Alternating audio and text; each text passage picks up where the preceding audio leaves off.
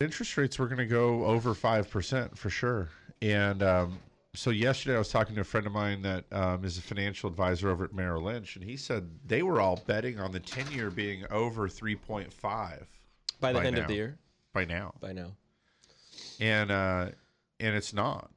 So it's really just, it's kind of strange how the sort of paranoia about this had a bigger impact than the actual unwinding of that purchasing. Well, yeah, and I feel like the disconnect is with the stock market kind of, I don't know if misrepresenting is the right word, but it doesn't seem to accurately reflect the state of the economy. The economy is not gangbusters right now. Yet we're at near all-time highs or all-time highs in the stock market. I learned a new term yesterday. What's that? Zombie stocks. These guys were like, I was on this website was talking about how like what you're saying, the stock market's been going a little bit faster than it probably should, or maybe a little bit stronger than what our true economy demands, but stocks just keep rising in light of it, and saying that the zombie stocks will continue to climb the mountain no matter what. And I just thought that was kind of funny, because oftentimes I've thought that same thing. Why are the stocks hitting all-time highs? And we kind of got there and then fell back off of it, and then came back again. And this go round, I'd say there's a little bit more momentum to it, but than the last time a few months ago. Well, and last week's show we had David Crichton from Blakesley and Blakesley on, and we didn't really go into that show with a big plan, but I came out of it with a kind of it felt like an eye-opening experience. He was very positive, very optimistic about the future of business, about the state of our U.S. economy and where it was heading. A big reason for his optimism was just the fact that the world is so connected now, and there are so many emerging markets that are growing and developing new consumers that are going to be buying products, that the future's bright. There's more consumers every day they're industrializing, they're becoming more mature economies and going to be better consumers than they've been in the past, and that's going to drive business in the future. At the same time, some of the other economic giants in the world, particularly in Europe, they're struggling. And so there's twofold here. There's emerging markets that are going to help drive the consumer side of the market, and then there's no real other great investment opportunity when you're looking at some of the areas like Europe to invest your money. So where else are you going to put your money? You're going to put it in stocks where they're driven to supply products to those consumers that are emerging, and then like Apple. And then you're looking at safety, which is the bond market. So you're seeing investment in bonds at the same time you're seeing stocks at all-time highs, and it's kind of unusual because you see those things, particularly stocks, and you'd expect that our economy is just robust and flourishing, and that's really not where we're at right now. So it's a very unusual time. So what are some of the stocks then that you think are, there's got to be some pieces of the market that sort of fit that piece, though, that haven't recovered, aren't doing great because they're not just consumer-based or fear-based, I guess we should say. And one that gets looked to quite a bit is like the Caterpillar stock, They make all the heavy equipment, that kind of stuff that shows that we're chugging along and building. I don't keep up with those stocks well enough to know, but it seems to me that how much of the stock market can actually be based on companies that are making consumable goods? Well, right. And I hear what you're saying. I think the things that are struggling right now are things like the financial sector. They've rebounded quite nicely, but I think going forward, there's a lot of mixed opinions about financials, and those aren't really consumer based necessarily. I mean, some of those banks,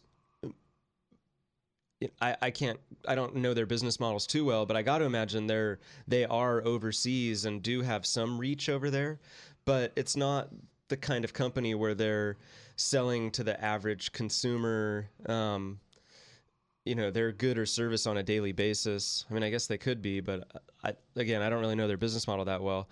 And then, like you're saying, the home builder type of related things, those are still kind of plodding along. I mean, it looks like there should be some growth there because there's a need. But there's very few companies, as far as home builders go, that are overseas. There's only a couple of international type of builder companies that I can think of.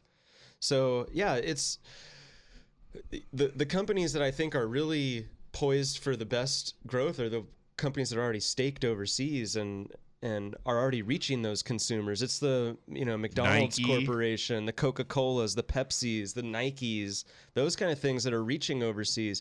The smartphone manufacturers who are already invested overseas. Those companies I think are really looking good for the future. So I had an interesting takeaway last week, and I felt like there were so many more questions that I wanted to ask David while he was here. One of the big things that I was thinking about a lot this week was that while there may be a pretty bright future for stocks because of the emerging markets opportunities and things like that, that doesn't necessarily, in my opinion, translate to a real strong jobs market here at home. Well, we don't produce a lot. Those companies that you just named off too, a lot of that stuff isn't actually manufactured here. So while the sales may be good, if the manufacturing jobs are in another part of the world. So I think that's another reason why these markets just seem kind of disconnected. Is the economy's different. It's so much different than it's ever been before with the way the world is connected economically. Oh. So it's going to be interesting to see how jobs recover. I mean, I think there's some amount of recovery that has to happen just at a corporate level because so many of the corporations are based here. Those companies that do have international reach, they're still headquartered here on U.S. turf. So the corporate side might grow. So you bring up jobs. Jobs this week was one of the highlights. The initial jobless claims number was sort of just jaw-dropping.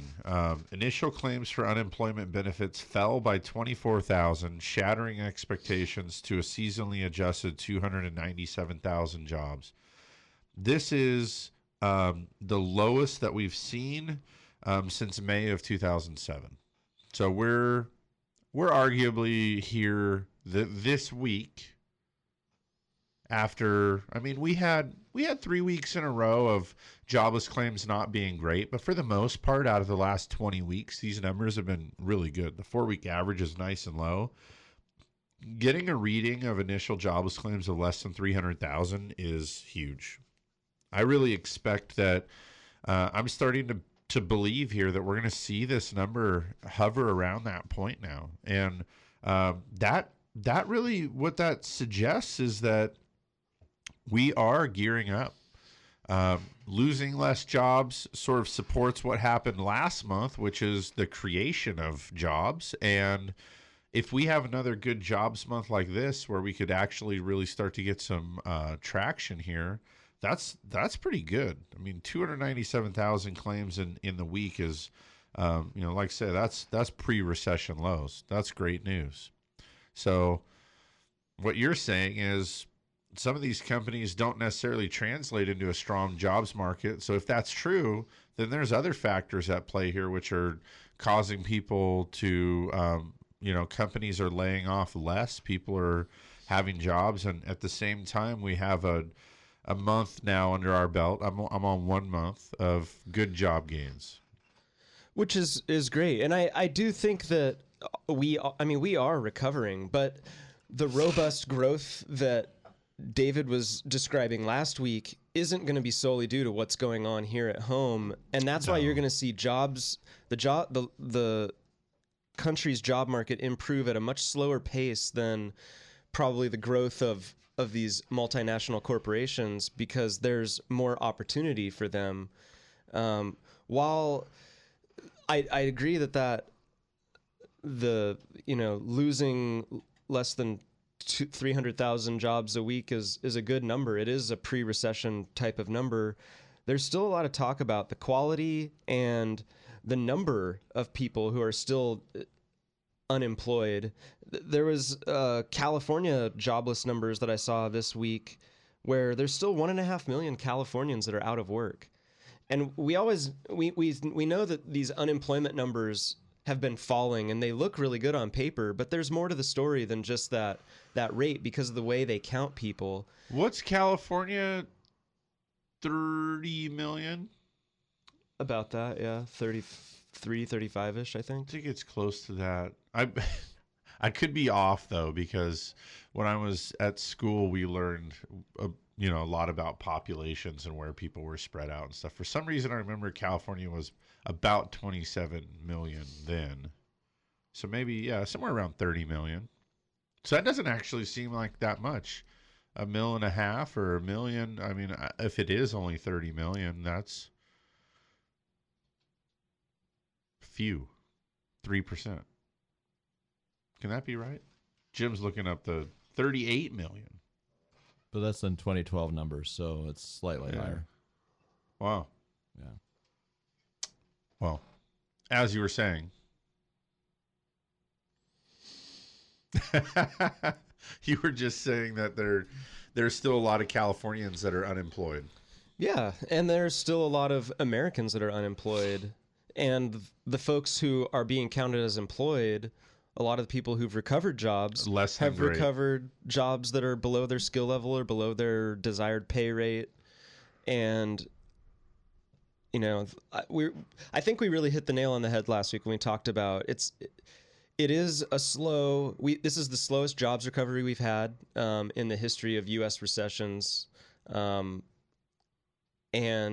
until we reach something that we consider to be near full employment, it's not even going to be good jobs. We're not going to see the good jobs emerge. Sure. David even said that we're going to start seeing temp jobs start to peak up a little bit. And then once those temp jobs turn into real jobs, then you're going to start seeing job quality improve while maybe the unemployment rate remains more steady. Yeah, agreed. This week I stumbled across the NFIB. That's a fun one. I know you don't know that one. I had heard of it before, but couldn't define it. The National Federation of Independent Business. They keep a index called the Small Business Optimism Index, and this index rose 1.8 points, which seems like it's suspended without context. But the bottom line here is that it's a post-recession high. This is the highest reading on the Small Business Optimism Index since 2007, and the respondents here said that workers are adding more hours, and they have this one kind of fascinated me. 51% of the business respondents here said that they attempted to hire or hired. Of the 51% that hired or attempted to hire, more than 40% say they were few or no qualified job seekers. Isn't that fascinating? I mean, we keep laboring the point here that there aren't good head of household jobs. And then we hear in the small business sector that more than 51% of these people tried to hire in the last 3 months and found few applicants or less than skilled applicants. The fact that they're looking for somebody with skills makes me believe that these aren't the kind of jobs that you're walking into for $1,500 a month, but some kind of job where it's a few $1,000s a month because you're expected to have some sort of experience or qualification to have the job. So kind of fascinating that the small business here is struggling on filling those roles with not only applicants, but even skilled applicants. It sort of defies logic ever so slightly. It does. The other piece of last week, some data here was that retail sales slammed on the brakes in the month of April. And when we talk about consumer spending being what pulls us out of these recessions, I mean, we kind of started this segment here with that idea last week talking with David Crichton that it's about how many new consumers there are. It's not just the consumers that are on American soil, but elsewhere. To find out here in the U.S., retail sales had pretty decent gains in February and March. And then all of a sudden, we just see it. The index is just held back. We had steady declines in furniture, electronics, appliances. This group is surprising to me. Declines in restaurants and bars and online retailers. Altogether, people just aren't spending that money. I suspect maybe it's because they're paying a little extra for healthcare this month, but hey, who knows? The February and March, or I'm sorry, you said February and March gains, those were largely attributed to the inactivity that occurred during the polar vortex. So you couldn't get out to get that new VCR you needed. So now they rebounded and now they've flattened out again. And that, kind of bringing things full circle here from where we started, it seems like there are disconnects here. There's highs in stocks because of opportunity outside of American zombie soil. Stocks. I had the zombie stocks. I think that I've heard projections for GDP in the U.S. that the new normal is going to be closer to 2% instead of 3%. I thought you were going to say that the second quarter is expected to be 5 to 6% because I've been reading about that. Possibly. See, we're all over the place. Well, but this way you can't be wrong. You got a reading from 2 to 6. Put one in there somewhere. Well, I think the number I'm throwing out was more of a long-term type of number, that the new normal is going to be closer to 2%, down from 3%, and that's just how it is. It's going funny. forward. I gotta laugh at it though, because you raised me telling me that this was a benchmark number, that for the old capitalism engine to be running on all cylinders, it needed to be at 3.5%. And now, why? Suddenly, this is like 4th grade when they explain to you that there's no such thing as a remainder. It becomes a fraction. Why would we take GDP and reduce it? What's the logic behind that? That it's just more sustainable. Maybe our growth dreams have just been unrealistic. Well, I'm not following you. GDP historically has been around 3%. That's the target. And going forward, projections are that it's going to be closer to 2%, that it's going to fall off a little bit. But that's not to say that these companies are going to struggle, because worldwide GDP is continuing to grow. No, I understand what you're saying. I'm asking, are we just being tempered to accept 2% as the norm because that's good, or is 2% just going to be what happens and we should deal with it? I don't know. I think that it's a projection of what is going to happen without trying to manipulate anything. That's what I read it as. I'm always looking at all these headlines and the expectation, what's the ultimate goal here in the headline? And you see big words being used to sort of create some excitement when it's good news, and then you see clever headlines trying to downplay things that aren't particularly good news. And the fact that we're just expecting lower GDP, I can't say I understand why. It's like saying because less people are working than we want, and they're earning less money, those who are working, so they have less money to spend. So instead of keeping the focus and pressure on creating head of household jobs, we'll just everyone get cozy now with lower GDP. We're giving up on the creating jobs. I don't think we're supposed to, be warm and fuzzy about it. It's just the reality. Okay. The economy is changing. Yeah. It's more of an international economy and less of an American-centric economy. What I'm saying is I don't want to see the bar lowered. I don't either. When we started this race, we were told that we should be going after 3.5%. We should be. It's not to say that we should stop. Everyone's tired. We're taking a lap off the race. It's good. We're just gonna do 2 this time. It's just been hard. Sorry, maybe I latched onto that a little bit much. Yeah, I think so. All right, hey guys, it's just after 10:30 here. We got to do the first commercial break. Take time out to thank the sponsors. When we get back, we have another half an hour to go before we're joined by Wes Burke from Patterson Realty. So stick with us for more Mortgage Matters. Mortgage Matters with host Dan and Jason will be right back. Join the conversation by calling 543-8830 or 800-549-5832. The 5th Annual Oyster and Beer Feast kicks off Sunday, June 8th at Tognazini's Dockside 2. The party starts at 11 a.m. Tickets are just $20 and include a half dozen oysters with your choice of size, raw or barbecue, a pitcher of beer or soda, entertainment, and live auction. Plus free corn dogs and sodas for the kids. 100% of the proceeds help keep fireworks in Morro Bay. We'll see you at the 5th Annual Oyster and Beer Feast Sunday, June 8th at Tognazini's Dockside 2. Presented by Morro Bay 4th, Tognazini's, and this radio station. For those of us who live here on the Central Coast, we know this is a unique place to have a home. And for over 30 years, Patterson Realty has been a vital part of San Luis Obispo County. Patterson professionals have led the way in real estate by adapting to new market conditions to make sales happen. What they offer is the quality of their people. Agents working just for you. Get the experts at Patterson Realty on your side. Experience the Patterson difference. Call 544-8662 or online at pattersonrealty.com. Through 7 presidential administrations, bull and bear markets, and unprecedented change, Blakesley & Blakesley has been here helping residents of the Central Coast reach their financial goals. So if you need retirement advice beyond Social Security, want to roll over an old 401k, or simply seek guidance through an important financial decision, visit Blakesley & Blakesley in San Luis Obispo, Paso Robles, and Santa Maria. Blakesley & Blakesley for the service you deserve and the advice you trust. Member FINRA and SIPC. The state of denial is a drag and a trial. When I bought my cheap insurance, should have known this day would come. Now I've had an accident and I'm feeling quite alone. Called them at least 20 times, but they won't pick up the phone. Without personal service, my policy's kind of worthless. Get to a better state, State Farm.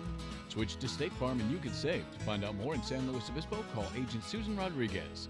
Hi, this is Jason Grody at Central Coast Lending, host of Mortgage Matters on KVEC. We recently made the jump to direct lender. That's right, now we can do your loan in-house, but we still broker too. We choose based on getting the best loan terms for you. We don't know what to call it yet, but you'll call it amazing. When you buy or refinance a home, just call 543-LOAN. Just call 543-LOAN. We're the mortgage experts on the Central Coast. Central Coast Lending.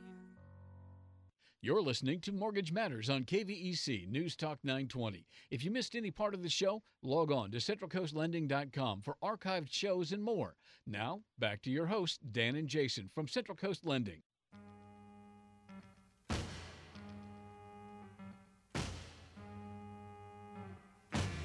Hot town, summer in the city, back of my neck getting dirt and gritty.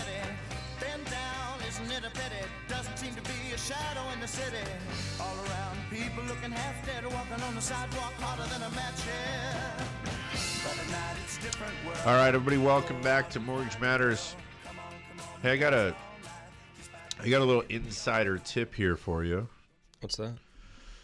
Susan Rodriguez, that advertises on our show here, is a State Farm agent. She's also my personal insurance agent. Her office takes great care of all of my insurance needs.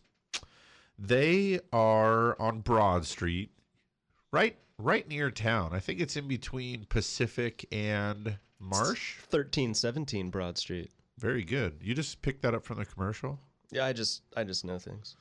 Well, so here's the deal. She's got a couple of giveaways going on, and she asked me to bring it up on the radio. Oh, what's she giving away? Is this to customers, existing customers? Negative. Dang. People that come in for an auto quote, if she quotes one of your autos, she's going to put your name in a hat for 2 season tickets to the Blues. If you have 5 autos to have quoted, 5 tickets for you will go into the hat for season tickets to the Blues. I'm going to switch insurance and then switch back. That's what I'm going to do. If Just you're so an I can qualify for existing that. client, then any referral that you send her, she'll put you in, and whatever they end up quoting that many times for you and your referral. All right. So for all the people on the radio who go and talk to Susan, just tell them that it was Dan, not Jason, who sent you. Perfect. Perfect. All right. That's pretty cool. I mean, wouldn't you like to have some season tickets to the Blues? Yeah. I would. We went to, one or two Blues games last year. It was so much fun. They're great. It's just good to go out and watch baseball. I mean, it sure is fun. And then additionally, I couldn't find the email right now. Forgive me. She's got tickets to other games that are just available, and you can go drop by her office and just pick them up. So she have some Cal Poly tickets? No, they're also for the Blues games, but just she's got tickets available and interested in having people come by her office to pick them up, just to meet people. And cool. So go check it out. She's got that little red Volkswagen Beetle with the isn't that Sally Slugbug? There you go. You pay close attention to these things, huh? But yeah, I mean, all in all, I usually do encourage people to talk with them about your insurance need. They are really thorough and talented. State Farm, I just can't say enough good things about the quality of the company. They also have Spanish-speaking staff that's just a great service if you need or know somebody that does need Spanish-speaking help. Great company. I can't say enough good things about Susan Rodriguez and her not only her own office, but also the company she represents in State Farm. So there you go.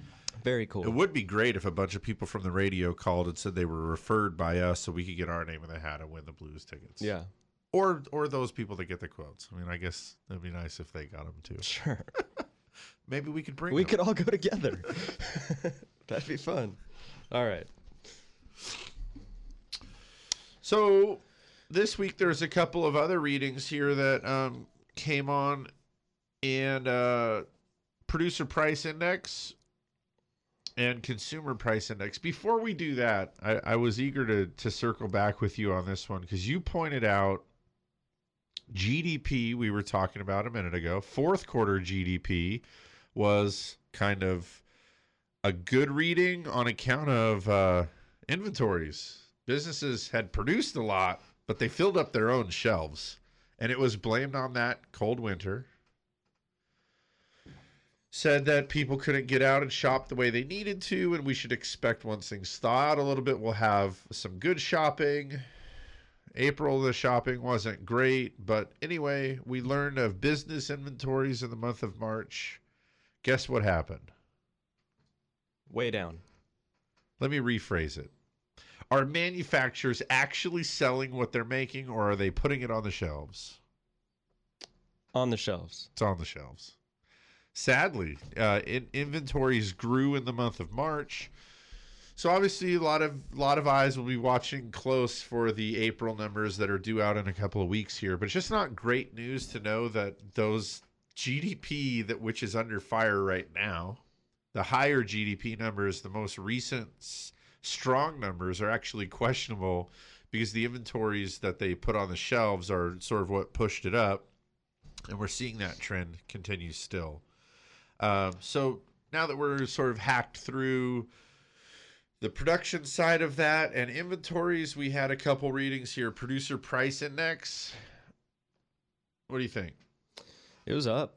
It was up. And, so there hasn't been any problem with inflation in years, obviously. The feds are closely watching inflation. And they've noted several times that we're under target. Under target, that's not a good thing. I think that's been largely why the feds have wanted to go through the pulling out of the bond and mortgage-backed securities purchases they've been making, try to take some of the capital out and see what happens. And David Crichton pointed this out last week too, but having all of that money back off of the table, yeah, the balance sheets are going to take a decade or more to unwind, but having the ability to do the stimulus of coming in and injecting money into the market, we haven't had that ability for 6 years. How long has it been? Yeah, I like how he phrased it. We're putting tools back in the toolbox. Right. And so we're keeping a close eye here on producer prices. The highest it's been in 1.5 years. Food prices surged, and it's a potential sign that maybe inflationary pressures are beginning to build. when you kind of zoom out a little bit as to Isn't why that bad? food prices went up, part of it is because of the drought. It's costing more money now to grow food. And so you could argue that it's not the feds that's causing inflation, but I read a funny article this morning that said it's climate change, not the feds. And though I did think it was a little bit tongue-in-cheek, I sort of said, that kind of makes sense to me. It is costing a little bit more. It's a little bit harder, and the yields are a little bit lower.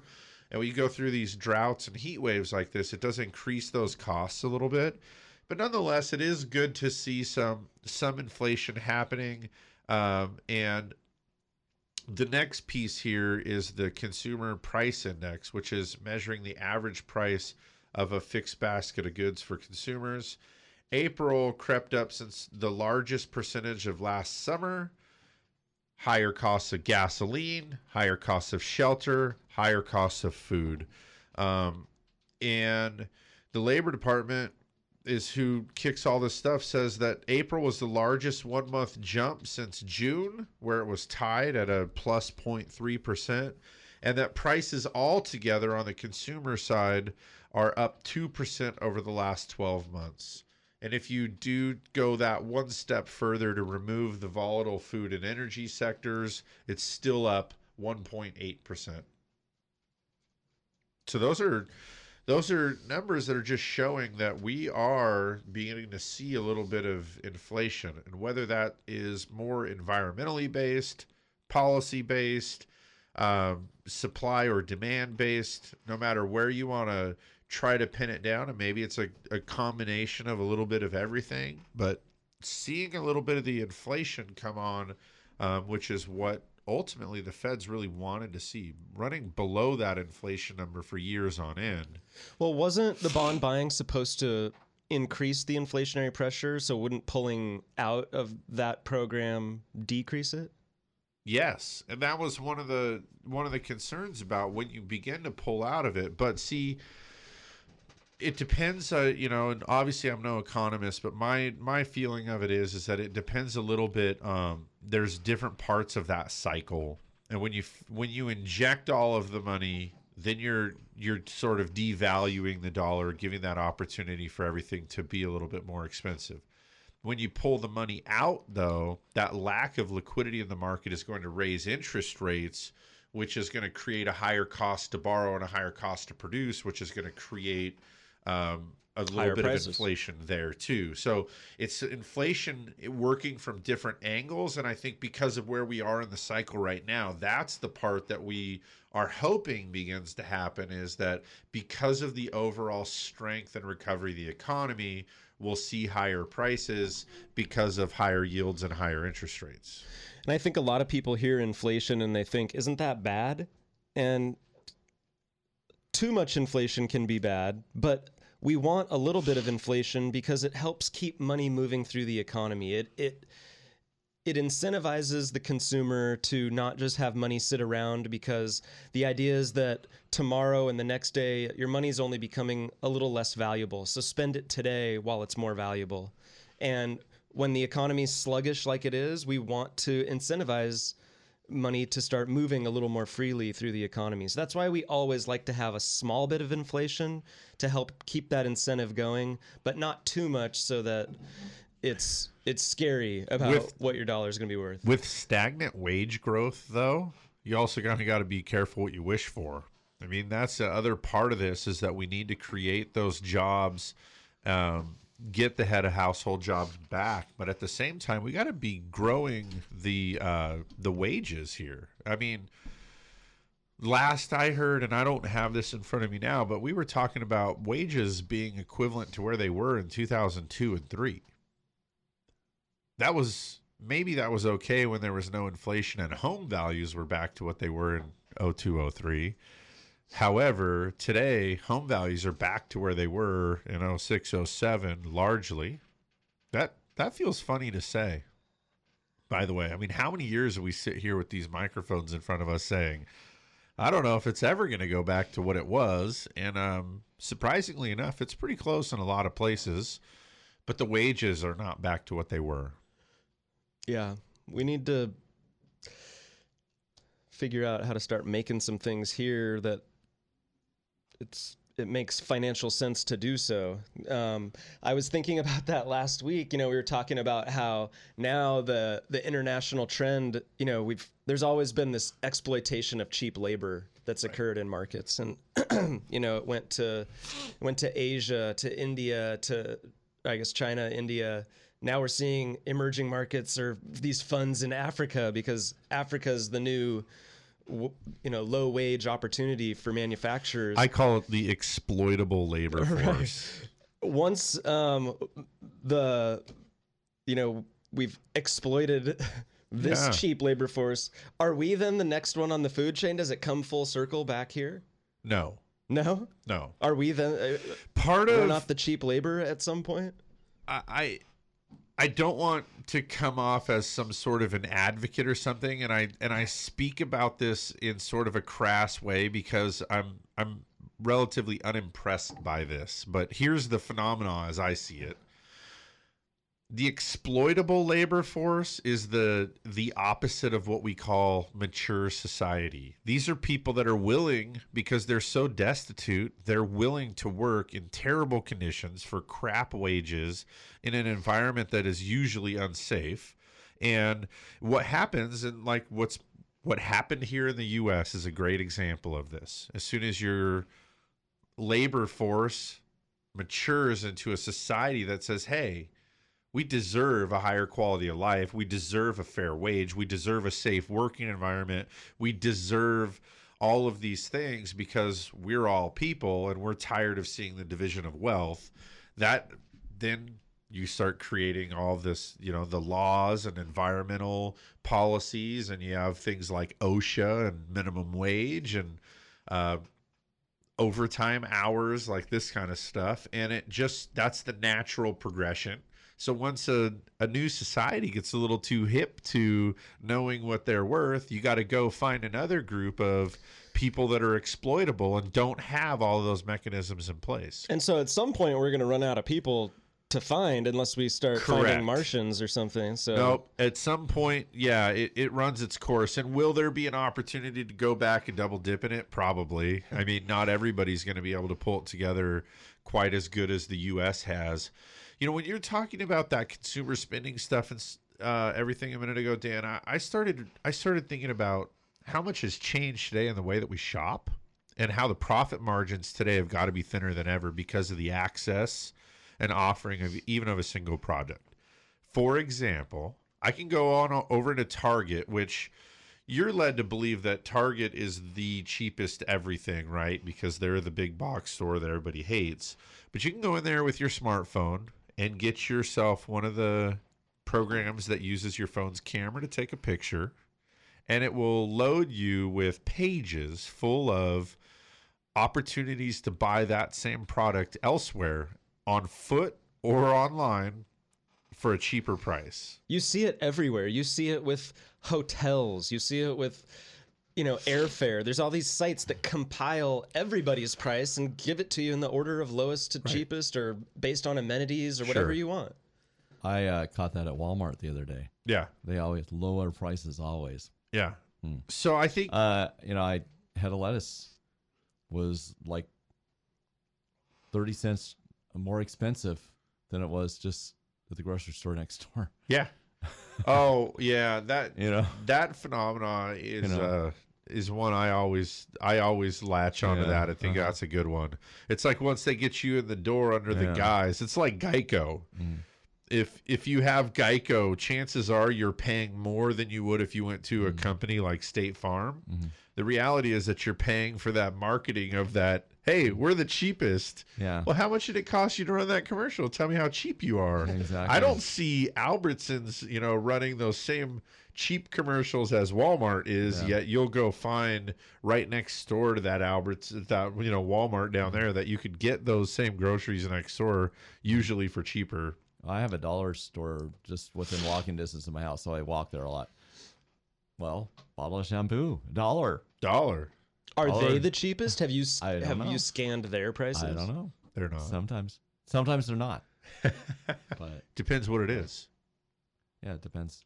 Yeah, and their quality too. My point is, I think that what we're up against today is thinner profit margins across the board. If you're a retailer, it's not like, when your parents were kids and the Smiths in town owned the store, and you hoped that they got in more of those cool tents, those camping tents, because you wanted to get one but didn't get it in time, and there was only 2.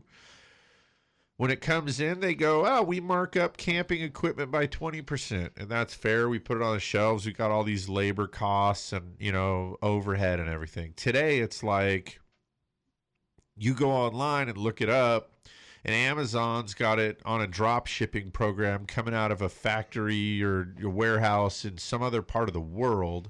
And they're happy to sell it to you for a 2 or 3% gain. They don't care.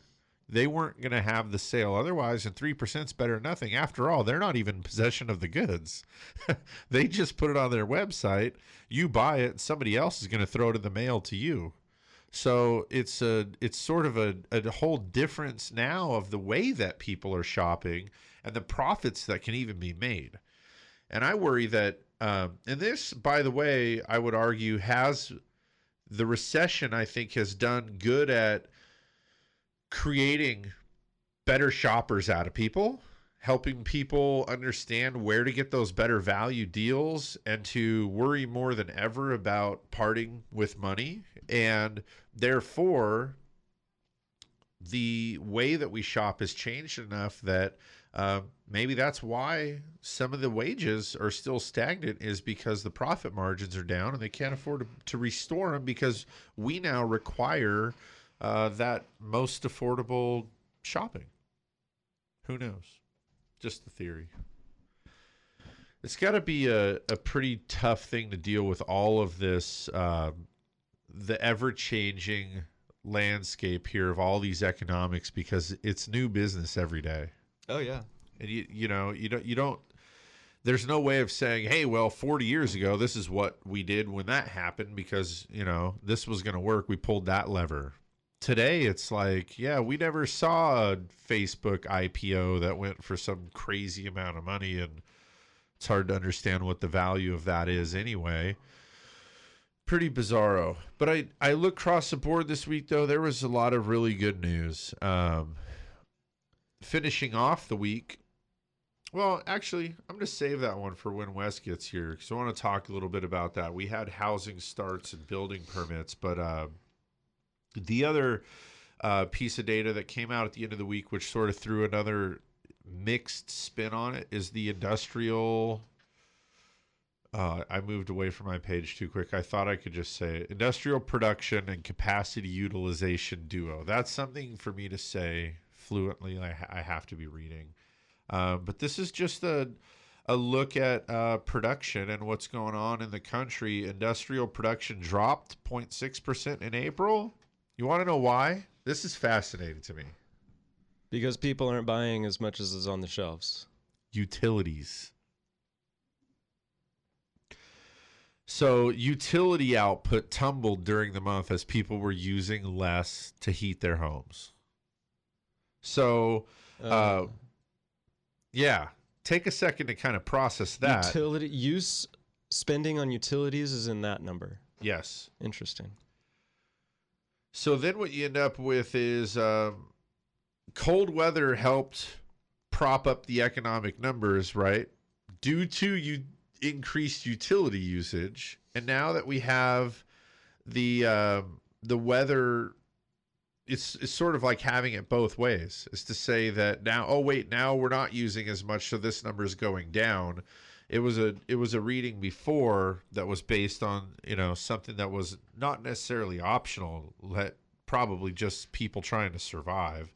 And then the other part of that too is just the let's see here. The drop in that number was more than the 0.2%. It dropped by 0.4%, and March was revised upwards. And capacity utilization fell too. So basically the short version here is that both of those numbers are less than they were expected to be, which shows that production and capacities here just aren't quite what they should have been. all in all, I think that the week's headlines had some lot of good news, maybe a little bit of mixed, but really the shiners there, initial jobless claims was really just a wowing number. So it's just pretty good.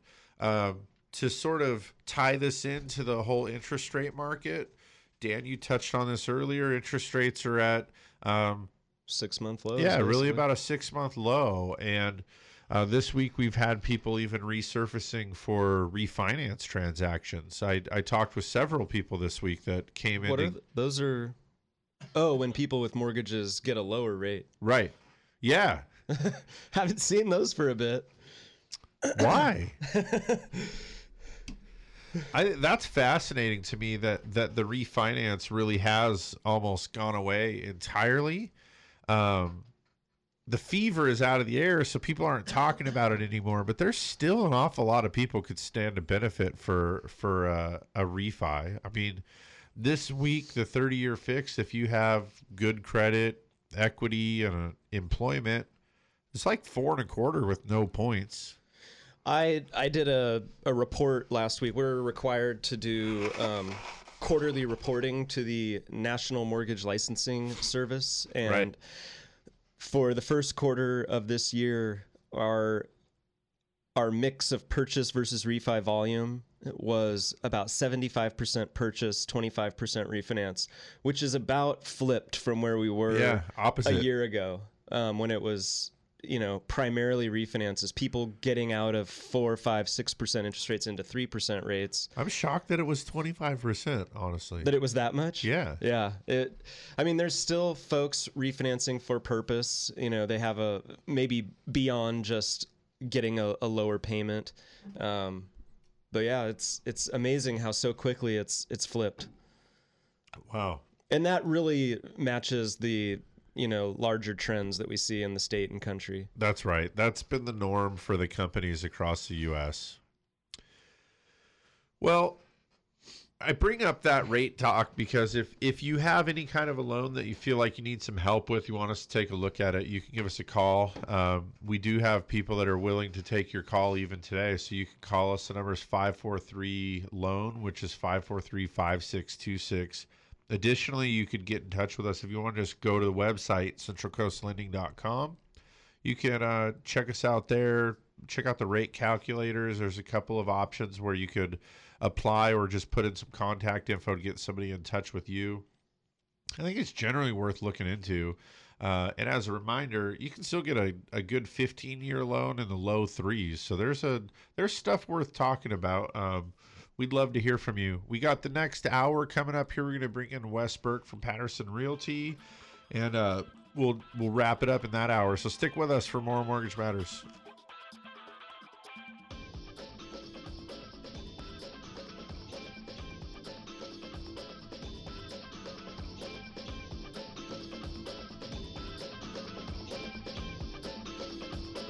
Welcome back. You're listening to Mortgage Matters with hosts Dan and Jason from Central Coast Lending.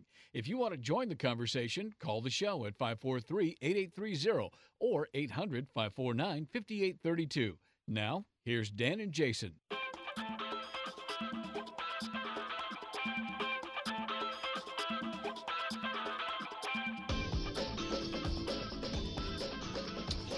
All right, everybody, welcome back to Mortgage Matters. Thanks so much for being with us. It's 11:05. It's a beautiful, sunny Saturday. Smack dab in the middle of allergy season. Do I sound nasal? A little. Very. Very. I feel terrible. I really do. And Wes came in, though, and brought me some pills. They're from the witch doctor, though, right? She's not a witch doctor. We don't say that kind of thing on air, Jason. Oh, okay. Sorry. Moving on. She's an acupuncturist and I think a naturopath. Okay.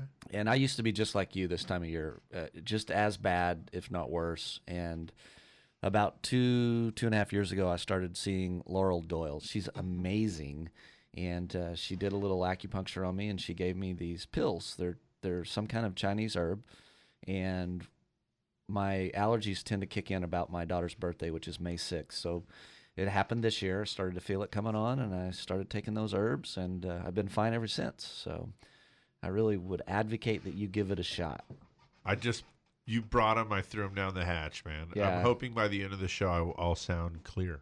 Maybe you will. I'm afraid you may need to take them for a day or so before it really starts to help you. But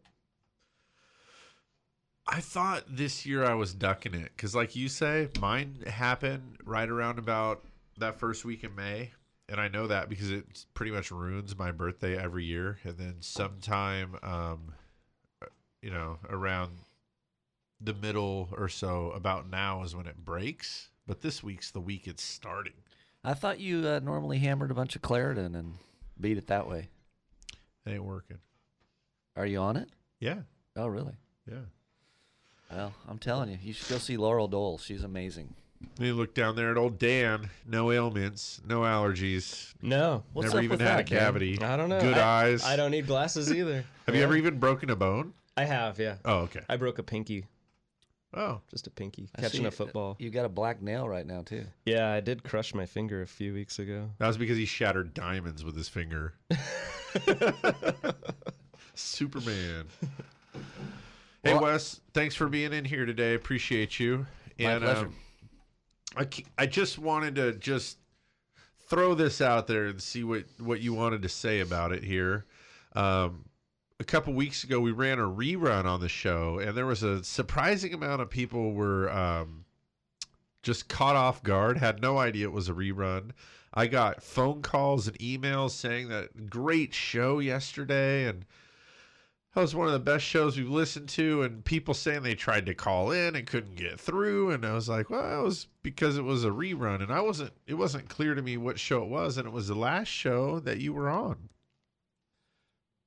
Really? I thought it was... It might have been two. Was it It was two? a few months back Yeah. when I thought you were absent, maybe, and it was just... Oh, no, you were here. I was here. You were here, Yeah. that's right. Yeah. March 15th show. Yeah. But Okay. we were talking about the big data issue in real estate, Zillow and Trulia. Yeah, that's it. I remember because I edited the show. I remember. Zillow, Yeah. Trulia. Yeah. So that was a hot topic. And I worried that day that we had that conversation that many people wouldn't get what we were trying to talk about. But then Dan gave us that great example of how relevant the conversation really was. And then it was impressive to me how much it resonated with so many people.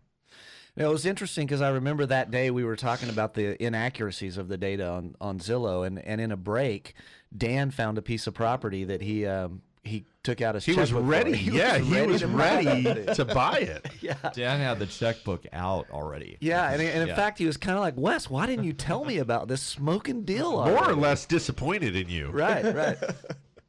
And then we came back in, and on the air, I popped up the multiple listing service, and we determined that listing was not active and hadn't been for a number of years, and it was just a piece of bad data on Zillow, which is extraordinarily common. In fact, that's what we talked about on that show, that roughly 40% of the information on Zillow is inaccurate. And they don't even dispute that. They know it. They accept it. It's their position that people don't care. And judging by the number of eyeballs that they have, there's some truth to that. I mean, the public is still relying on Zillow and Trulia for real estate related information, even though it's not accurate. And that's a little flabbergasting to me when you can go to their competitor site, which is Realtor.com, and know that you're getting accurate information because it's MLS data. I was talking to a lady this week. She lives in Cayucas. She said, or I asked, how much is your home worth? How much do you think it's worth in today's market? Well, Zillow says... That's the starting point today for a lot of people. She says the number, but then she qualifies it saying, but they have my square footage and bed bath count totally wrong. Yeah. Well, she did a permitted remodel years ago, and they still have not updated the data. So it's really kind of problematic in our industry, the Zestimate, because you can have a listing in an area that, like our area is really problematic for these AVMs, auto valuation models. And what it does is it just basically takes all of the tax data in an area, calculates the average price per square foot, and then applies it rather blanketly across the inventory. And so in an area where you have hundreds or thousands of tract homes that are all very similar in quality, age, design, then that model actually works fairly well.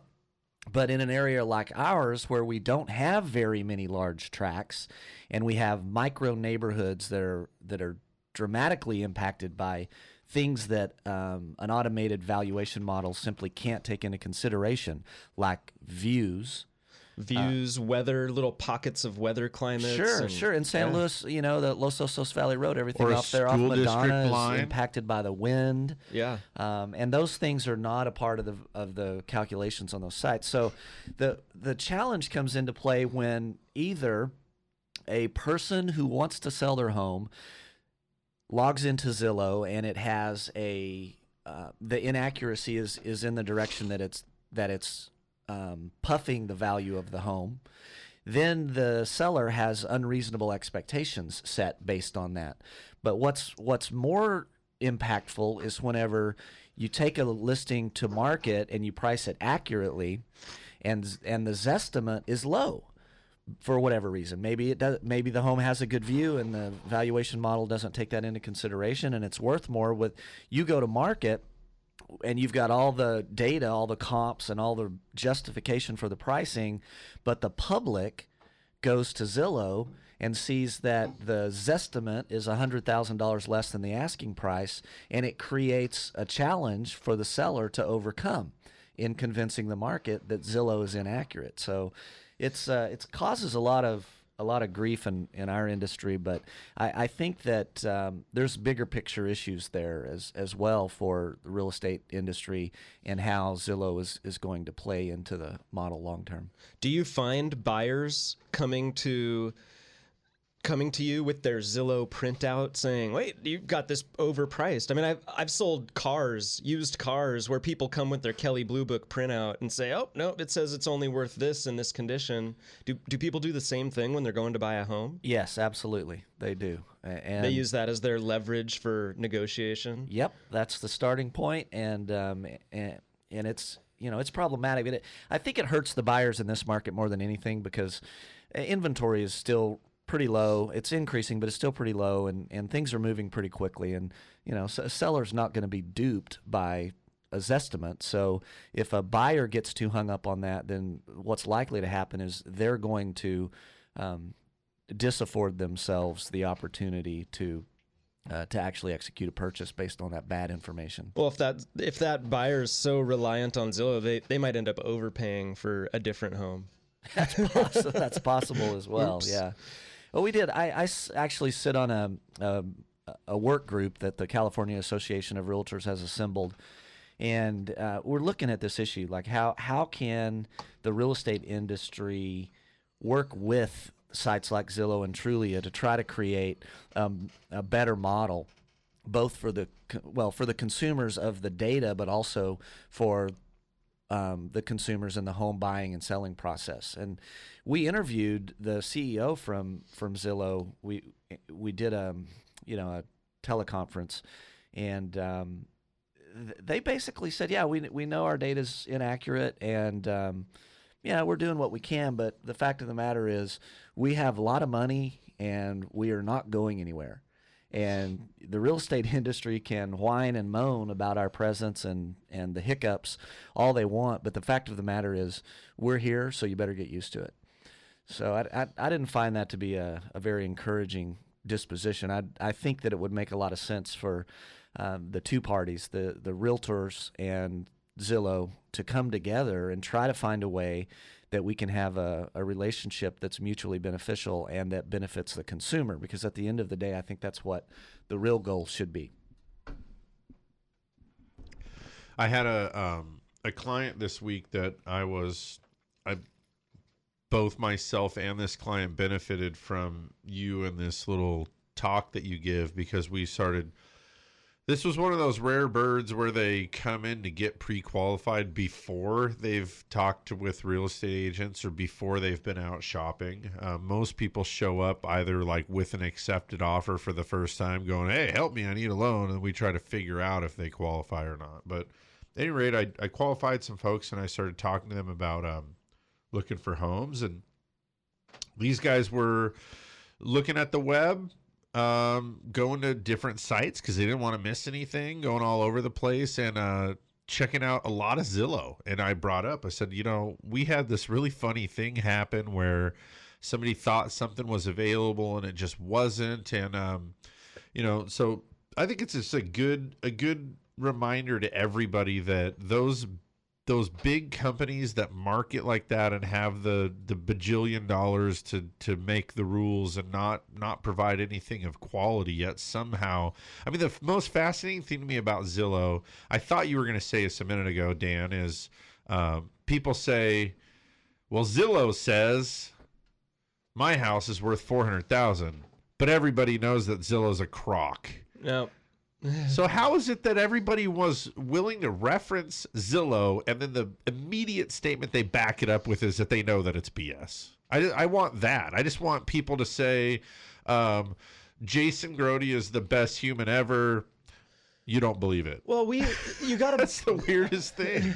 You gotta understand that we live in a different area. So many people live in major urban areas where the homes are very similar to the homes around them, and Zillow probably is a little more accurate in those neighborhoods. So the general sentiment amongst the majority of the population is that it is more or less accurate in those areas. But when you get into unique markets like ours, I mean, it's throwing darts if it's accurate or not. Yeah, I mean, it could be 50-50 at best. I don't know that I think that in most places it's that way, though. I think that a lot of the housing stock of the U.S. is eclectic, especially in the areas where before the corporate developers came in and started masterminding PUDs and these little, 2,000-unit neighborhoods, and then they'd put up a cinder block wall and do the same thing right next door. Yeah, but they've been doing that for 40 years now.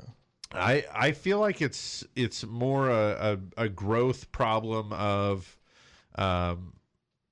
late in those blooming areas. I think here's the issue. Zillow is an online model, and the goal of an online model is eyeballs.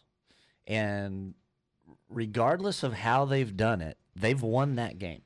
Realtor.com used to be the most visited real estate related website in existence, and that's no longer true. Now Zillow gets more eyeballs than any other site in the world when it comes to real estate related information, and that's their goal. Their goal is not to provide accurate information. It is not to benefit the consumer. It is to gain as many eyeballs as they can, because that's how the site's monetized. So to get transparent on this issue with you and to explain to the listeners why it's controversial in the real estate industry, the way Zillow makes their money is they sell advertising to realtors. So once they got all the eyeballs, then they start marketing to the real estate community and say, hey, Mr. Realtor, we have all the eyeballs. If you want consumers to see you and to have the opportunity to contact you to transact, you need to be prominently displayed on our website, and we can do that in your zip code for $1,000 a month. Why doesn't Realtor.com do the same thing? If you have better data, can't you build the same thing but a whole lot better and sell advertising to realtors just the same way that Zillow does, but have a more accurate model than them? Well, they do that, but unfortunately there's a couple reasons that this happened, but basically the Realtor.com is also a private company. It was originally owned by the National Association of Realtors, and they made a decision about 15 years ago to privatize that organization. They sold it to Move, to a company called Move.com. And in that sell agreement, there are terms of use conditions that are placed on Realtor.com that were put in place to protect the real estate community from disintermediation. And unfortunately, a lot of those rules have prevented Move from making the site as robust and usable as the consumer would really like it. For example, it does not include any it used to not include any new development that was not in the MLS. So oftentimes when a developer builds 1,000-track development, they don't put those in the MLS.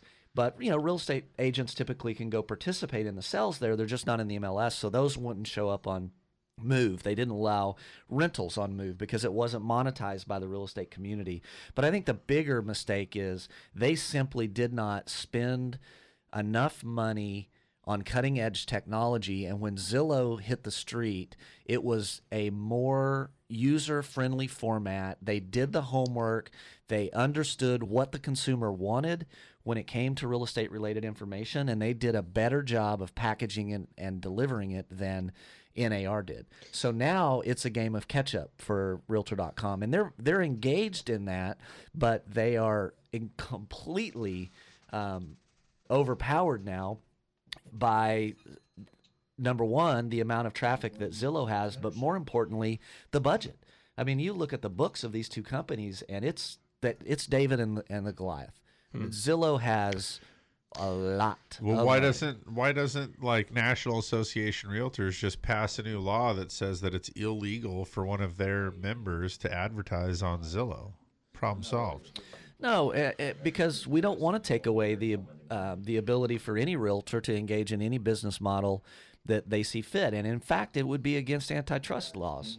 So it seems to me that this battle's in the first inning at best. This move towards online marketing of real estate is really in its infancy, and you've got Zillow, then you've got a couple of other competitors. You've got Trulia, you've got Redfin, you've got these companies that are trying to develop this model, and none of them really has got the data side of it nailed down, and it seems like the winner of this battle that's really in the early stages is going to be the one who gets the data as dialed in as possible. The idea of automated valuation in itself isn't new. I mean, we've been using it on the underwriting side for more than a decade as a way to cross-reference and validate appraisals. So that idea of automated valuation isn't a new thing.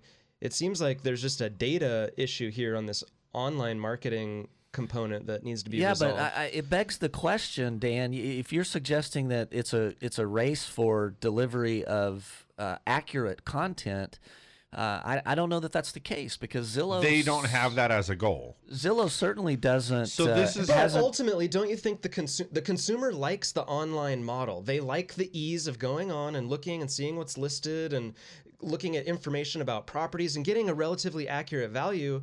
And right now, a great model doesn't exist, so they have to rely on less than great models. When someone gets a better, more accurate model, isn't the consumer going to gravitate towards that? No, I'm offended by the fact that Zillow doesn't. They recognize that they've got some data integrity issues, but that's not what they're working on, because that's not what pays the bills, and they recognize that that's not what's important to them. But Realtor.com is an accurate source for the data. It is. So it's out there right now. And so what I'm suggesting is that the consumer is voting, and they're not voting for data accuracy. They're voting for something else that Zillow is delivering. Perhaps it's a problem in the marketing of it. I don't even know. Realtor.com doesn't tell me what my house is worth. Does it have the AVM? Does it have the listing information? Does it have it in a nice Google map? If you made a new website today that was Zillow, don't tell anybody about this, but just take Zillow and take its whole database, right? Just kind of cloak into searching through Zillow, and take whatever property value you find and add a plus 3 to 7%, just randomly, so that my house will always be slightly more expensive than Zillow is. And then at least whenever I check Zillow, I'm going to check the other one too and go, hey, Zillow says my house is worth $450, but Burke's site says my house is worth $470. Okay, so I think I've solved the problem. The problem with Realtor.com is they're not getting the word out that they do the same thing, but with accurate information. I just looked up. Well, actually, that is not right either, because I'm looking up my own house and it has my square footage totally wrong. Uh-oh. Maybe they got it from Zillow. But it does have automated valuations, and what I like about Realtor.com is it's actually giving me automated valuations from multiple sources. Right, So it's and not relying on any one. It's giving you a range of different options from different sources. And each of those options is a range itself. So it's giving you an estimate, a low, and a high. I've got 9 different values up here. I've got a high and low and an estimate. So 3 different values from 3 different sources. So giving me 9, pieces of data to consider. But I'm concerned that they have my square footage listed at, a little more than like 60% of what it actually is. Well, it's didn't you just do a remodel? There was a remodel done in 1978 that added about 800 square feet to the home. Yeah. Well, I hate that example popped up, but I do think that the whole data thing is a little bit of a challenge in terms of accuracy. But I think the point here is that the point is made. Realtor.com does what Zillow does, and it has more accurate data. And the public is still choosing Zillow. I didn't know that Realtor.com did that, and I'm in the real estate business. So well, it's relatively new. But see, let me ask you, in the last 6 months, when you've needed to jump online for some real estate-related inquiry, have you gone to Zillow? I've gone to Zillow, I've gone to Trulia, I've gone to Redfin. I will now add this to I have a little folder. You can see it right here. It's home values, and it's more than that. It's sites that I will go to get information, particularly for AVMs, because that's really important to discuss with our clients. Now I'm going to add Realtor.com but as up another until source. now, up until this conversation, Realtor.com wasn't even on the radar for you. Right. So Realtor NAR needs to quit spending money on their cheesy now's the right time to buy a home ads and say, hey, we've got the same stuff Zillow has. Better. That would be a more effective use of their ad dollars. But accurate. Right. The same but accurate. And market that we've got the same tools but accurate data, and don't use my house as an example. Right. Well, I see that Jason pulled his house up too, and I think it begs discussion about the whole AVM model, because the range on Jason's house was about $200,000 from the 3 different sources. Mine's $250,000 spread. I've got a low of 400 and a high of 650. Yeah. I think that relying on AVMs is problematic, and that's this is also an example of why I don't think the realtor is at risk of being disintermediated. You need somebody to come in, look at the data, someone that has expertise in that marketplace, and mash the data around to figure out what the true value is. And there's never going to be an AVM that does that well. I think they're too young. I think as they grow with the history and they learn sales trends over a longer period of time, I think they'll get a lot better at it. But it's a challenge. Real estate's not something that's easy to identify the value, because there's like we were describing, there's views that are hard to quantify. There's smells that impact the value of a home. Totally. Whether it's inside from some nasty smoker that smoked in there for 30 years, or outside because there's a dairy upwind. There's a lot that goes into it, and expecting a computer is ever going to do that is just crazy. Yeah, talk. Maybe one house is next door to the people who park 4 cars on their lawn, and that's just... They got a tattered blue tarp for a garage door, and sure, yeah, yard trophies, cut their grass and find 3 mopeds. Those impact your value. Hey, it's 11:30, you guys. We got to do a commercial break, and we have just a half an hour to go. When we get back, we'd love to hear from you. If you got a question or comment, you can give us a call. 543-8830 is the number. 543-KVEC. Stick around after this short break for more Mortgage Matters. To ask a question or make a comment, call 543-8830 or 800-549-5832. Mortgage Matters on KVEC News Talk 920. We'll be back after these messages from our sponsors. The state of denial is a drag and a trial. When I bought my cheap insurance, should have known this day would come. Now I've had an accident and I'm feeling quite alone. Called them at least 20 times, but they won't pick up the phone. Without personal service, my policy's kind of worthless. Get to a better state, State Farm. Switch to State Farm and you can save. To find out more in San Luis Obispo, call Agent Susan Rodriguez. Hi, this is Jason Grody at Central Coast Lending, host of Mortgage Matters on KVEC. Let me and my staff of mortgage experts help you buy your next home. We promise to close on time, on budget, with no surprises. Give Central Coast Lending a call today. When you buy or refinance a home, just call 543 Loan. Just call 543 Loan. We're the mortgage experts on the Central Coast. Central Coast Lending. Through 7 presidential administrations, bull and bear markets, and unprecedented change, Blakesley & Blakesley has been here helping residents of the Central Coast reach their financial goals. So if you need retirement advice beyond Social Security, want to roll over an old 401k, or simply seek guidance through an important financial decision, visit Blakesley & Blakesley in San Luis Obispo, Paso Robles, and Santa Maria. Blakesley & Blakesley for the service you deserve and the advice you trust. Member FINRA and SIPC. For those of us who live here on the Central Coast, we know this is a unique place to have a home. And for over 30 years, Patterson Realty has been a vital part of San Luis Obispo County. Patterson professionals have led the way in real estate by adapting to new market conditions to make sales happen. What they offer is the quality of their people, agents working just for you. Get the experts at Patterson Realty on your side. Experience the Patterson difference. Call 544-8662 or online at pattersonrealty.com. The 5th Annual Oyster and Beer Feast kicks off Sunday, June 8th at Tognazini's Dockside 2. The party starts at 11 a.m. Tickets are just $20 and include a half dozen oysters with your choice of size, raw or barbecue, a pitcher of beer or soda, entertainment, and live auction. Plus free corn dogs and sodas for the kids. 100% of the proceeds help keep fireworks in Morro Bay. We'll see you at the 5th Annual Oyster and Beer Feast Sunday, June 8th at Tognazini's Dockside 2. Presented by Morro Bay 4th, Tognazini's, and this radio station. Welcome back. You're listening to Mortgage Matters with hosts Dan and Jason from Central Coast Lending. If you want to join the conversation, call the show at 543-8830 or 800-549-5832. Now, here's Dan and Jason.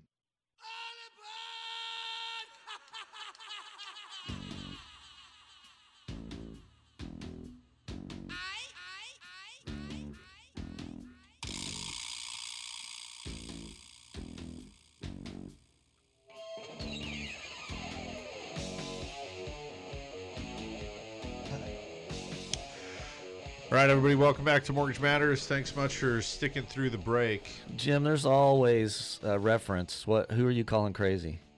This whole it's just crazy. The whole thing is crazy. It's just all relying on the web. Zillow and whatever, and it's just all whacked out. Yeah, I think the lesson is just call a good agent. There you go. Yeah, I think this just is proving, regardless of the source, even Realtor.com, that the data online is not accurate. I'm an online guy. Dan has dirty fingers here from the newspaper. Who's the realtor that you were saying has a clever ad running saying advertising her buyers? Her qualified buyers. It is Kristen Crabtree with Century 21 Hometown. That is a great idea. Yeah. I love it.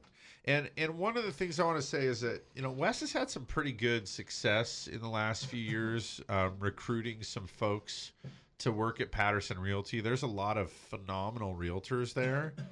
And this price committee that you guys have working, is that something that you're willing to talk about on the radio? Sure. I mean, it's a point of differentiation for us, and it serves our clients really well, and I'll be happy to explain it, but do you want to visit with John from Arroyo Grande first? It seems like a good idea. Let's go ahead and take this phone call. We have John calling from Arroyo Grande. Good morning. Welcome to Mortgage Matters. Hey, how are you? Good. How about yourself? Okay. Here's my situation. I'm a small business owner here in Arroyo Grande, and I need to refinance my house. And I don't have the income that I did since our last little 5 or 6 year depression. I need to refinance. I've kind of delayed it because my first mortgage is real good at 2 7/8. Okay. It was an adjustable rate, and it's tied to the 1 year Treasury. So it's been really low, and it's been really good for us. Yep.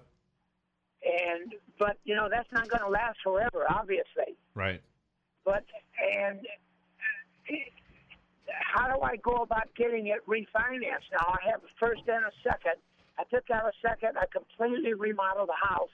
It was 2,000 square feet, and it's now 4,000 square feet. Okay. What's the chances of being able to refinance when my income is down from what it was 5 years ago?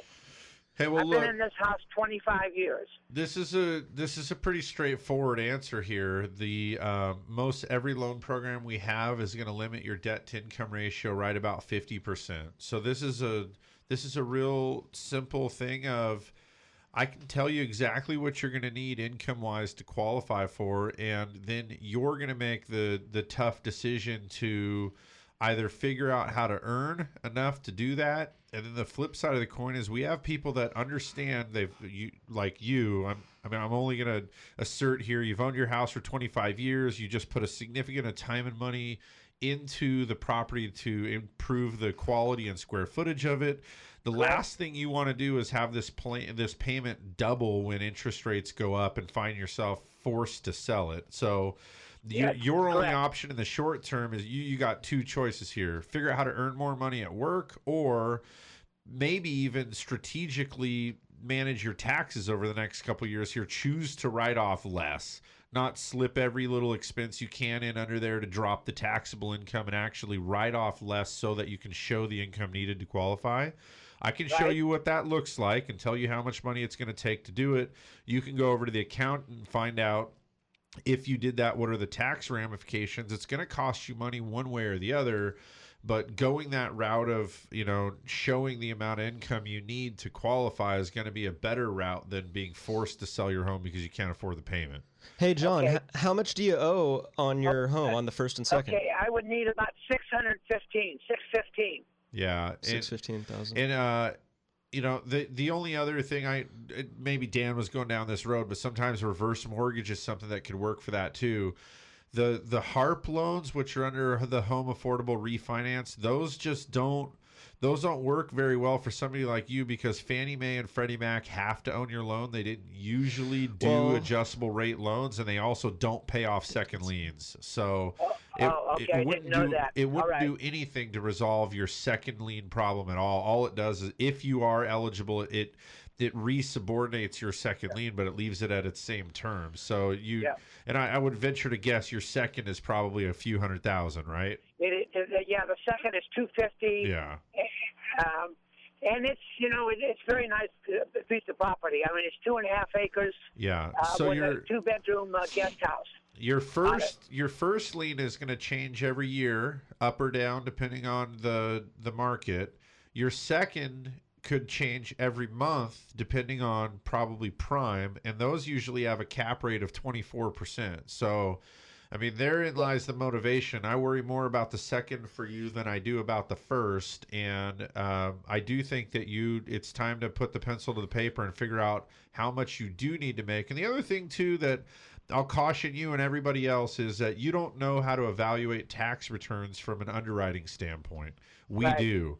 There are certain things in there that we can add back in, like depletion and depreciation. Just this week, I'm doing a loan for a guy that's a driver, and he writes off $90,000 a year based on a mileage deduction on his Schedule C. That can be added back too. So there are things that people don't know that are they're reducing your taxable income, but they would actually count in your qualification. And if you've been like the underwriting yourself at home saying, I've put this off because I don't make enough, you could be shooting yourself in the foot because you don't know what we can and can't do with your actual tax return. So I think it's time to make an appointment and come in and get some good counsel. The other thing that we can do for certain loans, if there's enough positive things going for your loan scenario, we can qualify you off of just 1 year of tax returns. So you really only have to have the most recent year looking pretty good in order to qualify. We don't necessarily have to look at that second year of tax return. Okay. Well, it is improving. The sales. It's an e-commerce company. Okay. And, we've been in my business 30 years. Only 15 online, but 30 years total. Well, John, I got a house. To go through that exercise just to see if you can qualify, it takes very little time. I mean, really, we'd want to look at the tax returns, and it would take us just less than an hour probably to go through it and give you an opinion. Yep. Give us a call this week. The number is 543-LOAN. That'll get us at any of our offices. We'd be happy to help. Okay, I appreciate that. Thanks, John. I'll give you guys a call. All right, Thank you. take care. All right, Wesley, I started to ask you about this because let me go back and sort of foreshadow this little piece again real quick.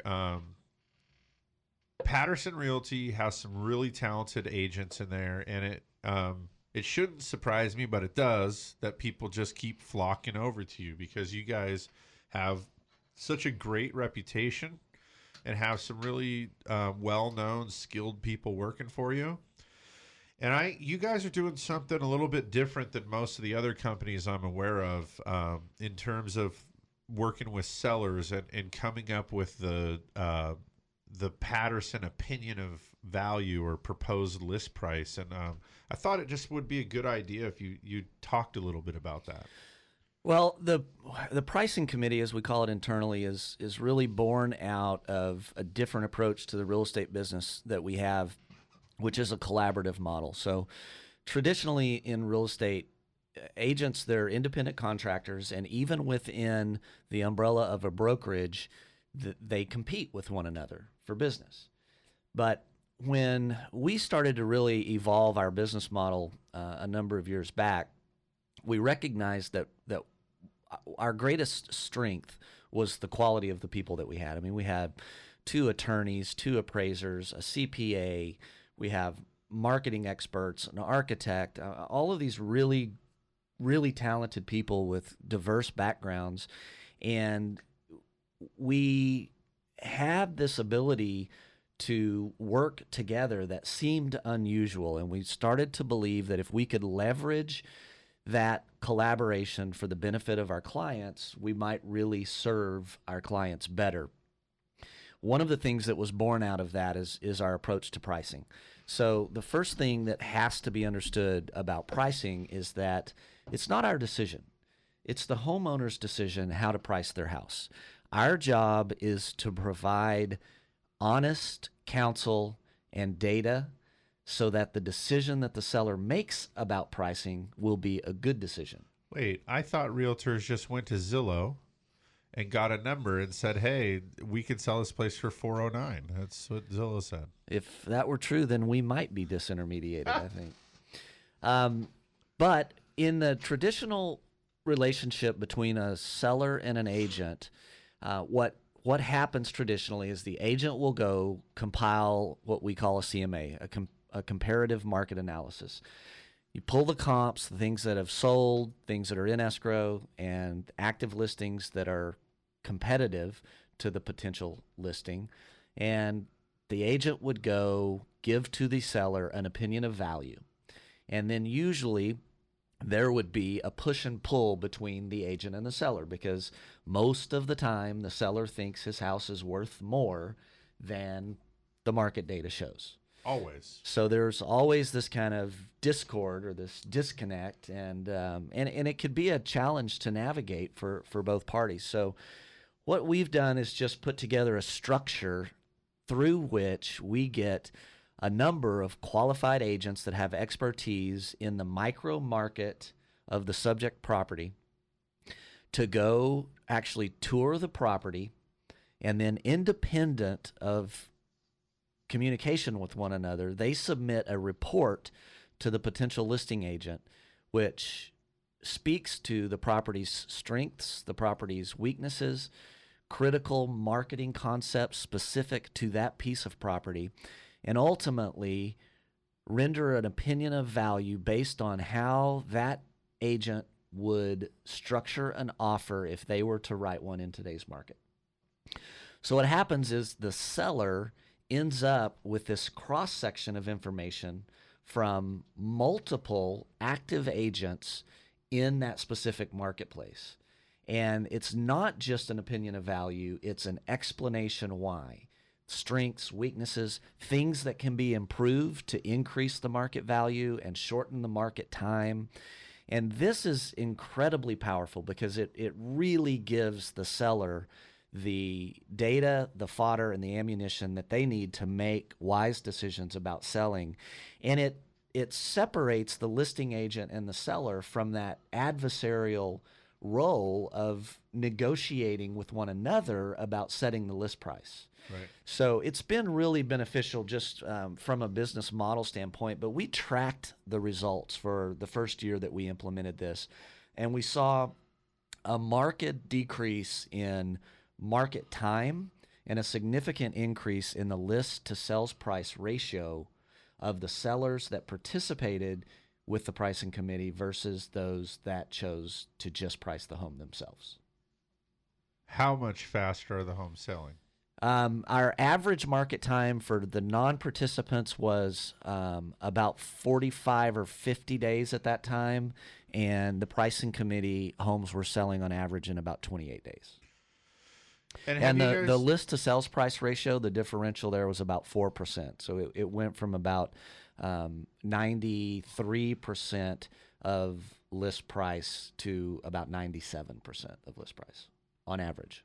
And have you guys tracked if you took like a blended average of the pricing committee's suggested values versus when it actually went to market and sold for, how tight that number is? No, we haven't studied that, and that would be interesting to do. But the thing about pricing a property is, it's an art.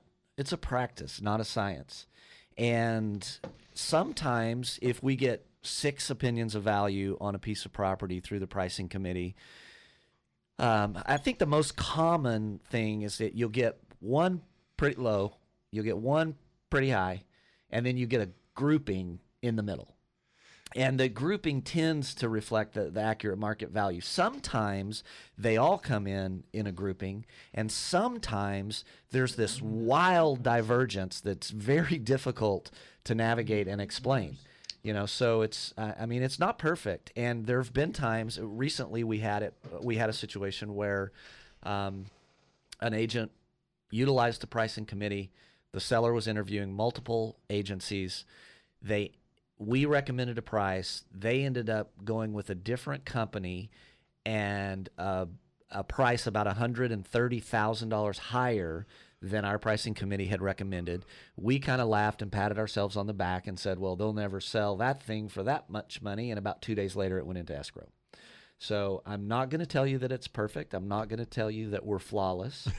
But I do believe that in the bigger picture of serving our clients, it's a tool that we are able to leverage the collaborative approach of our business model to the benefit of our clients. And the vast majority of times it makes a significantly positive difference. The thing I think that appeals to me about your pricing committee is one of the same reasons why I think that, now that we're a direct lender, we haven't given up not a single one of our 50 bank approvals on the broker side, and we still do broker loans. Dan, what's the ratio? I mean, we're talking probably brokering is less because it's not as necessary like on the average transaction. Oftentimes people are sort of round peg, round hole. And the brokered stuff today is like, we really have to broker this because we need some unique help. So I would venture to say it's probably 20 to 30% of our businesses. 20% in the first quarter. Okay. So based on that report I did, it was 20%. And so one of the things though about that is that just having the more eyes on it, seeing the additional outlets and opportunities, it's like I counsel my people. It's like, well, if you're just going to navigate this on your own, you're going to allege to be savvy enough to just do your mortgage yourself, and you're just smart enough that you're going to walk on into Wells Fargo because you like the picture of the horse-drawn carriage, and that's your deal. That to me is almost like just picking that single real estate agent. And do you know, are you picking today the one person that's unusually low without great explanation, or the person that's unusually high? Did you get lucky and find the person in the middle of the pack that's average with everybody else? Or do you that in that example where you cite a competing firm chose some stuff that you guys found not grounded in logic at all and seemed like laughable, they actually sold at that. So that just demonstrates to me the importance of not only interviewing and working with multiple people to learn about, well, what is your approach to this and how do you address this situation? How many heads will you put together? I thought you were going to say they went and met with 3 other firms, both of which were individuals. They were widely separated. And the fact that you brought 14 people to their house and gave 14 man hours of walking around the property and giving constructive criticism and guidance, facilitating an intelligent decision that you can't second guess later, it was the clear winner. And then you tell me that, you know, in this one particular case, somebody just threw the dart in the barrel and hit one. Yeah, well, and there's that story is unfinished. I mean, that escrow is not closed yet. We question whether the property can appraise at the value that they were listed at, whether it's even in escrow at that value. So that story's yet undone. But you know, sometimes I just think it's worth telling those kinds of stories to demonstrate that we're human. We don't think we're perfect. We have a great approach and a great system. It doesn't mean it's flawless. And I don't know. I suppose I'm just kind of transparent that way. I appreciate that about you. Every now and again I'll admit some kind of defeat or something like that, but it's kind of rare. So I was definitely looking at you a little bit like, what's this guy doing here? Just brought up an example of one where it didn't work, but I'm trying to. Yeah, well, I mean, I could tell you, many stories about where it did tell work. Tell me one, because most recently you told me a story about where it didn't. I can tell you that from the company's perspective, it's just a great tool for the agents in the relationship with the sellers, because first of all, not many sellers are told when an agent sits across the table from them right out of the gate, look, Mr. Seller, pricing is your decision. Yeah. It's yours to make. I'm going to try to give you lots of good information so that when you make it, it'll be a good one. But that alone, giving the seller the comfort to know that it's their decision to make, I think really makes a big difference. This is how I do interest rates, and I love it. As somebody walks in and goes, what's the interest rate? Well, it's really not that simple. You know, which interest rate would you pick? What do you mean me pick? I don't know anything about it. Well, now we know what our job is. I'll show you all of your interest rate options, and I show them from paying fees, that points thing to get a really low rate, increased closing costs. There's a calculation to figure out when the return falls in your favor. We can move the rate up a little bit to drop the closing costs, try to find some equilibrium. We can go to the far side, which is increasing the rate enough to where there are 0 closing costs. All of those options exist on most loan transactions. And so I tell people pretty early on, that's up for you to decide. And I am happy to facilitate this, and I'll teach you how to evaluate it and give you all of the stuff. Now, mine's a little more cut and dry because it boils simply down to math. Once you understand the logic and can do division, you're in good shape. With you guys, there's still that art component to it of knowing in the nuances of a market and all that kind of stuff. And then you never know who's just going to come along with a briefcase full of cash and defy all logic and overpay or something, right? For us, it's just math. And so I love that. Is when the best referral for me is somebody that says, I'm getting my loan with X bank in town. Awesome. Come on over and see me right after that, and let me blow your mind with showing you what the options are. And then when I point out to you, yeah, that one you're holding right now, the 4.625 for only $2,000 in closing costs that you thought was a great deal, my 4.625 is minus $4,000 in closing costs. And if I do go ahead and charge you $2,000 in closing costs, it's going to be $4.25. This is what that bank would have made on you if you just went and signed up hook, line, and sinker. And people are always pretty shocked when they actually see the real numbers in there. And so it's great for us to be able to empower the client to know how to evaluate that and to be able to sit down and do it and then show them how we stack up. Yeah, that's what I love about your model, and I think it's similar to ours in that really what we do is try to maintain our expertise and educate the client. You know, we approach this thing not as a salesman, but with the heart of a teacher, and it makes all the difference in the world. You're really empowering people to make good decisions for themselves rather than, you know, trying to coax them or sell them into a box that you want them to fit in. Well, in the mortgage world, I mean, we've kind of turned it upside down, because usually what happens is you call up and you say, hey, what's your rate on a 30-year fix today? 4.5, half a point. Thanks. Call the next guy. And it's literally like they just kind of draw a number out of thin air as far as what they think you might be willing to pay. That's a pretty crazy way of doing it. When you strip it down and look at all the options, now we have to lay our cards on the table as far as, well, this is what every one of these costs you, and you can begin to figure out what the actual cost and commission is in the transaction. But it's just a different way of approaching it. And yeah, that's I like that. You said with the heart of a teacher as opposed to a salesman. I always just tell my clients that I'm here to facilitate you. I'm the expert for sure, and I have the access and knowledge of how to walk this out, but I'll school you up as much as you're willing to learn about how to participate in the decision. Hey, we're drawing to the end here of the show. I never brought up the stinking construction stuff. I thought we were going to spend a long time today talking about those construction permits and starts, but hey, we didn't do it. Next time. Yeah. Hey, Wes, would you? Why don't you tell us what an ideal referral for you or client for you would be today, and then follow that up with your contact info. Well, an ideal referral today would definitely be on the listing side. So inventory's low, and we can make a lot of buyers really happy with good product. So if you've been thinking about selling, it's and you want to use the pricing committee. You want to use the pricing committee. Let us demonstrate how this thing works and how it can benefit you. Give us a call. The office is 544-8662. You're welcome to call me direct at 801-7061. We have lots of good real estate related information at pattersonrealty.com. Even more great data relative to the local market at slowcountyhomes.com. Visit those sites and give us a jingle.